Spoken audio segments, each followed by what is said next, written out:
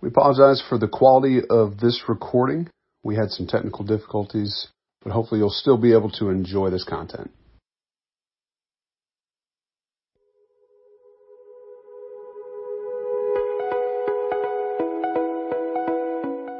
The following is a continuation in our series looking at who Jesus is and how his character changes the way we live.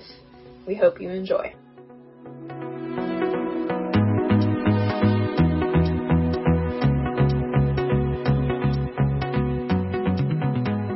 Okay, we're going to continue talking about what it looks like to navigate life with Jesus. Tonight, we're going to talk about what it means that Jesus says that he is the Son of God. So let's pray, and then we'll get started. Heavenly Father, thank you for this time. Thank you for this day. Thank you for these students. I do pray that you would, even as we're sitting here and it's getting late at night and we're tired, Lord, that you would open our hearts and open our ears and our minds to stretch ourselves and to seek to understand your word and to understand you more. I do pray that you would help us to leave here better equipped with the knowledge of what it means that you are the Son of God and why that's so important for us. We pray this in Jesus' name. Amen. All right, so have you all ever heard a child say something really funny or do something really funny? Yeah, I have two small children, and they do really goofy, funny stuff all the time. I love it. I think it's hilarious.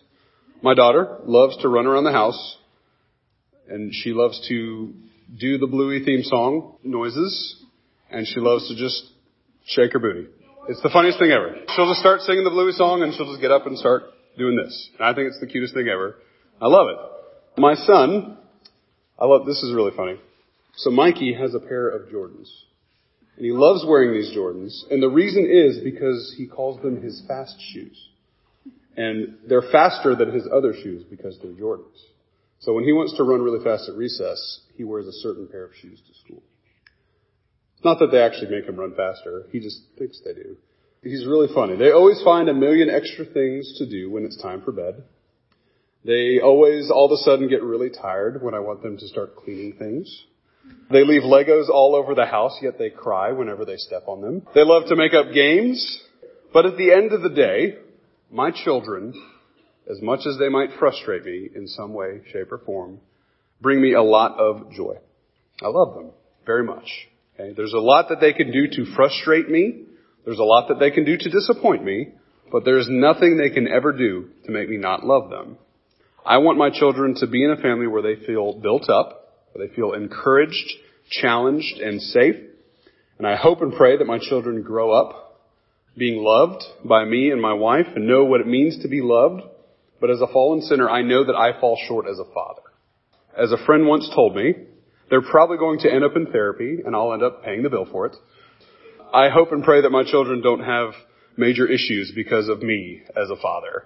That is my hope and prayer. In this fallen world, I know as a father that until Jesus returns, my relationship with my kids is going to be affected by my sin. It's going to be affected by their sin. And I can't get around that. And as much as it causes problems with my relationship with them, there actually is hope. And there actually is a certain level of grace and mercy that we can see in how Jesus treats us and in his relationship with his own Father that teaches us something. Jesus is a gracious, loving God. He is. And he's a gracious, loving Son. And tonight we're going to look at this relationship between the Father and the Son. And I want us to see why that's such an important part of who Jesus is. It's not just a tagline that we throw out and say, oh yeah, Jesus is the Son of God. That's great. It is, but it's so much deeper and more important than that. If there's a quality that I love most about my children, it's actually that my children are way more forgiving than I am. So like if I lose my cool, like I did in the car this afternoon, on our way to H-E-B, there's just weeping and gnashing of teeth because they're tired after school and every little thing just sets them off. No matter how much I lose my patience with them, my kids always forgive me and I love that about them and I never want them to lose that. But as we look at Jesus' relationship with us, it's even better than that. We learn what mercy is from Christ. We learn what it means to love from Christ. We learn what it means to interact and be in relationship with others from Christ because he can do this perfectly where we can't. So he gives us a model for how we can understand grace and love and mercy better. And that's what I want us to see through this whole idea that he is the Son of God. So kind of our main point for tonight is that as the Son of God, Jesus shows us how to live as sons and daughters. So I want us to turn to John chapter 1. John's going to come up and read that for us. John 1, 14 through 18. Okay. And the Word became flesh and dwelt among us, and we have seen His glory, glory as of the only Son from the Father, full of grace and truth. John bore witness about Him and cried out, "This was He of whom I said, 'He who comes after me ranks before me, because He was before me.' And from His we have all received grace upon grace. For the law was given through Moses. Grace and truth came through Jesus Christ. No one has ever seen God, the only God, who is at the Father's side. He has made Him known." Awesome. Thank you, John. So the past 2 weeks, we have been really doing a deep dive into what it means that Jesus is fully man. And then we talked about what it means for Jesus to be fully God. Being the Son of God has some overlap with both of those things, but this is a very important title that Jesus has. Because John writes, "The Word became flesh and dwelt among us, and we have seen His glory. Glory as the only Son from the Father, full of grace and truth." So from this we see that He is the only Son. The only one. Okay, this can also be translated as uniquely one. Okay. So we believe that Jesus is the only Son of God. Now, why do you think that is such an important distinction for us in our culture today? Have you ever had a Mormon knock on your door? Mormons believe something vastly different than we do. And this is important because on the surface of looking at something like Mormonism, it can actually look very much like what we believe. Because they read their Bibles, right? They say the Jesus-y things, right? But at the core, Mormons actually believe that Jesus wasn't the only Son of God. Did you know that? They actually believe that all of us, every single one of us, is that same title, a son or daughter of God. Now, on the surface, that's actually not 100% untrue. But the way that they function within that is vastly different than what we believe. We believe that Jesus is the only begotten Son of God, whereas they believe that Jesus was just one of the sons of God, and we too share in that same title. And if you want to get into the real core of what they believe, everybody eventually becomes their own God. They typically leave that out of their gospel presentation. And I'm not here to just bash Mormonism all night. We want to pray for them, right? But it's important for us to understand that Jesus is the only Son of God because He is the only true Son of God. There's a lot of weird stuff that can happen when we confuse who Jesus is. As we'll see in a little bit, okay, we are brought into God's family. Okay, we actually are made into sons and daughters of God. But you and I didn't start out that way like Jesus did. I want that distinction to be clear. Like Jesus' title as Son of God is different than my title as a Son of God. This is important when it deals with topics like Mormonism. This is from a guy named Joseph Fielding Smith. This is not the same Joseph Smith that founded Mormonism, but this is one of his descendants. And he says this: "All men and women are in the similitude of the universal Father and Mother, and are literally sons and daughters of deity, as spirits, that they were offspring of a celestial parentage." That's what's at the heart of Mormonism. So when you get into the nitty-gritty of it, it starts straying away from what we believe. Okay, verse 16 from our passage back in John tells us that from His fullness we have received grace upon grace. His fullness. Okay, there's a specificity to us believing and trusting that there's this uniqueness about Jesus. Okay, that's an important part of our faith, is that there's something so unique about Christ Himself that sets Him apart from other religion groups. Now this is going to tie into our understanding of the Trinity. Does anybody understand the Trinity? It's a very hard thing to wrap our head around, but I'm going to hopefully give you a tool tonight to help you better understand it. Okay? I'm going to draw something on the board for you. I haven't done this in a while. So we're going to draw a picture. Okay, so when it comes to the Trinity, here's what I would like you to have a general understanding of, because I hope this is helpful for you. Okay? If the doctrine of the Trinity confuses you, welcome to the club. It is a very difficult doctrine to understand, but it is all over the Scriptures. We are told in the Scriptures about God the Father, God the Son, the Holy Spirit. When Jesus tells us to go baptize, what does He say? Baptize them in the name of the Father, the Son, and the Holy Spirit, right? So there's two different categories I want you to think about when you think about the Trinity. I'm going to use some fancy theological terms. Have fun with it, because fancy theological terms are cool. Okay?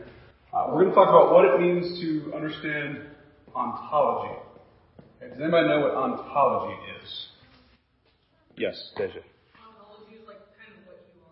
Yes, okay, yeah, great, perfect. So, thinking about the Trinity in an ontological view, okay, that means the study of being, the study of what something is or who they are. So, from an ontological perspective, we believe that the Father, the Son, I'm just going to shorthand, the Holy Spirit, are all what? If this is the study of being, what do you think they are? They're all equal. They're the same. They all have power. They all have authority. There's not like a hierarchy where we say, oh, God, Father, He has first chair. Son, He's got second chair. Holy Spirit, He's just, an afterthought. He's got the third chair. No.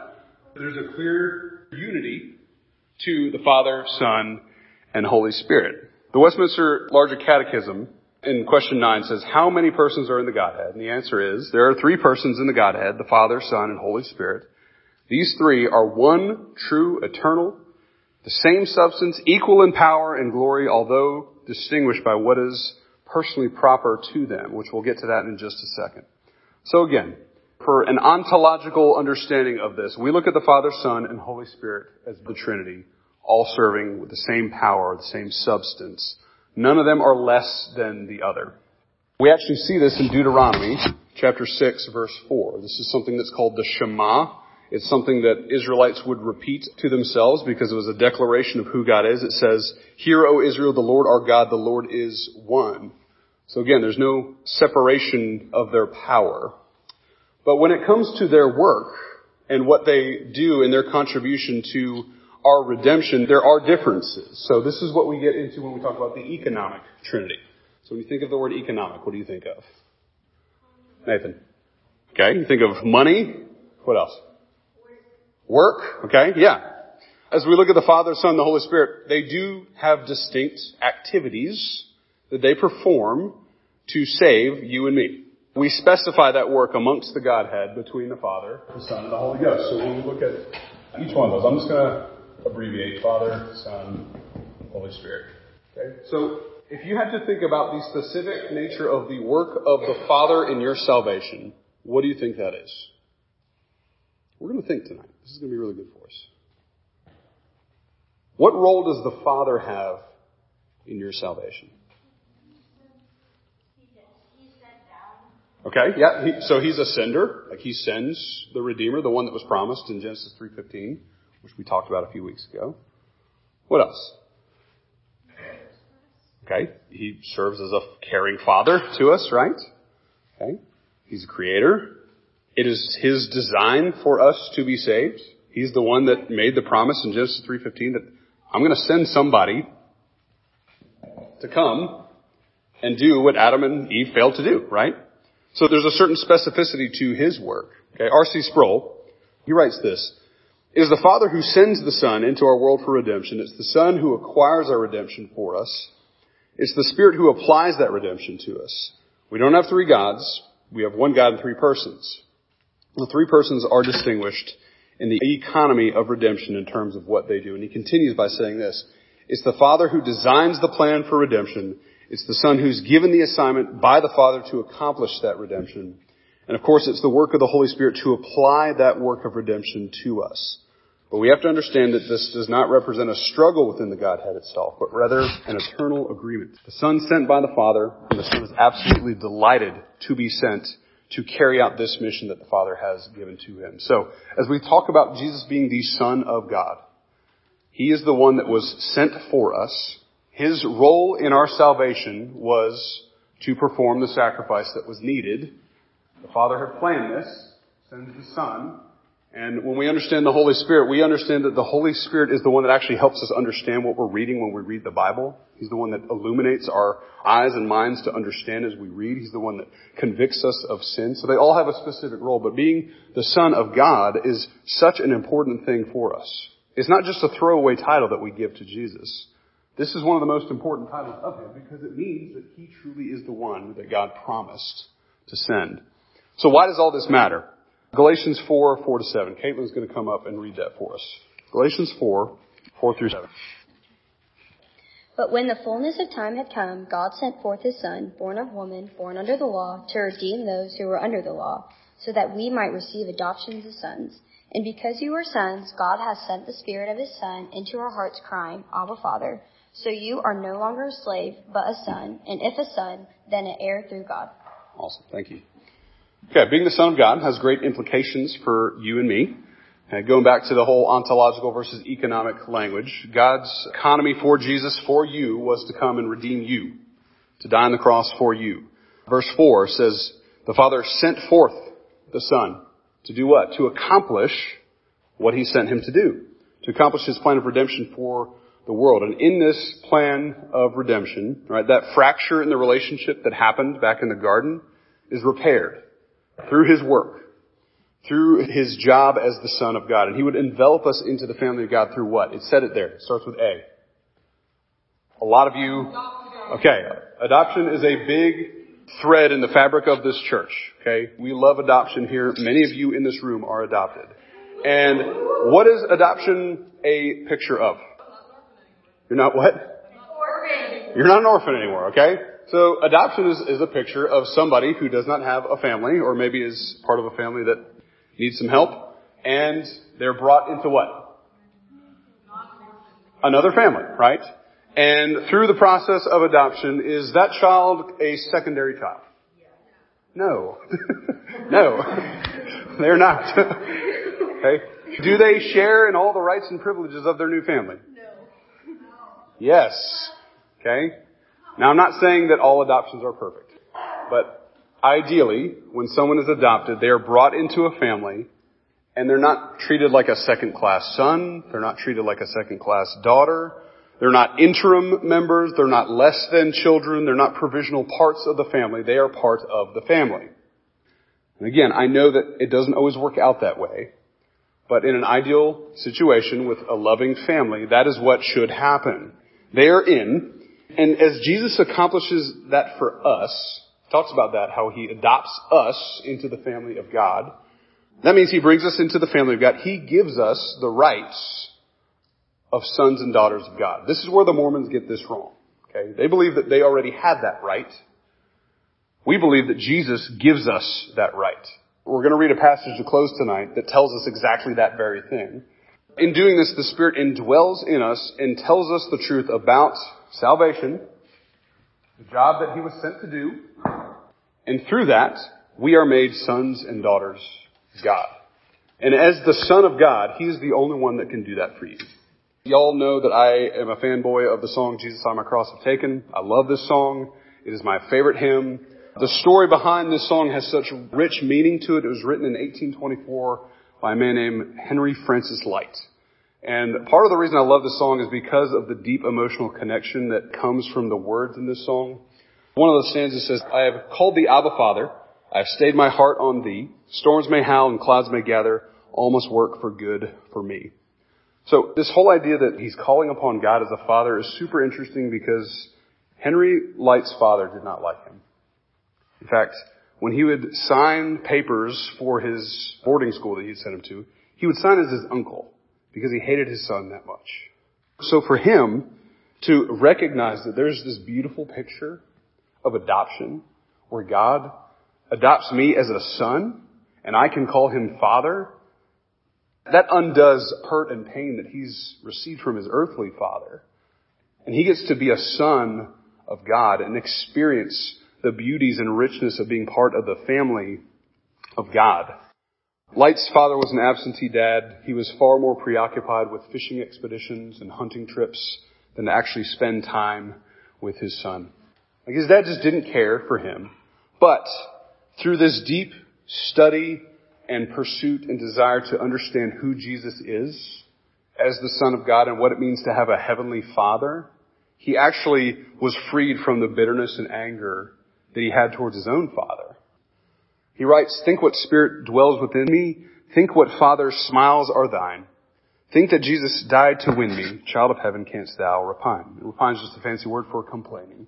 All that being said, the fact that Jesus is the Son of God teaches you and me what it's like to be a member of the family of God. We learn what it means to be sons and daughters of God from his relationship with his own Father, and that teaches us how to live. He truly understands the importance of the whole picture of adoption, and he applies that to you and me. All the richness, all the beauty, all the wonder of it. Jesus being the Son of God sent to redeem us. Now we have a heavenly Father. We have a Father that's not going to fail. We have a Father that's not going to lose his cool in the car because the kids are going crazy after aftercare today. They have a perfect Father who loves them and will never fail them. We have that. We have a perfect Father who never fails us. And as we navigate life with Jesus, I want us to keep thinking about these categories that we're describing Jesus in. The fact that he's fully man, fully God, the promised one, Son of God. His role as Son continues to impact you even now.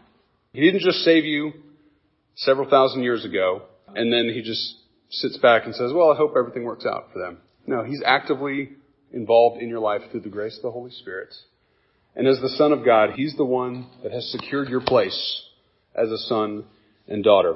All right, Jesus shows us how to live sons and daughters in the family. Earlier on, in John chapter 1, verse 12, I want you to look at that. John 1, verse 12. John writes this at the beginning of his gospel. But to all who did receive him, who believed in his name, what does it say? Say it out loud. He gave the right to become children of God. He gave you that right. And we get to experience the benefits and blessings of that right. And you get to live in light of that. Okay, so we're going to talk about that in small groups a little bit more. But let me go ahead and pray for us, and then we'll split up. Heavenly Father, thank you for your love. Thank you for your kindness. Thank you that you do adopt us as children, Lord. And we thank you for the blessing that we have of eternal life because of that, Lord. There's no greater thing that we can celebrate than the fact that you would come and die for us and give us life. So I pray that you would be with us, help us to wrestle with that, help us to better understand that, and I pray this all in Christ's name. Amen.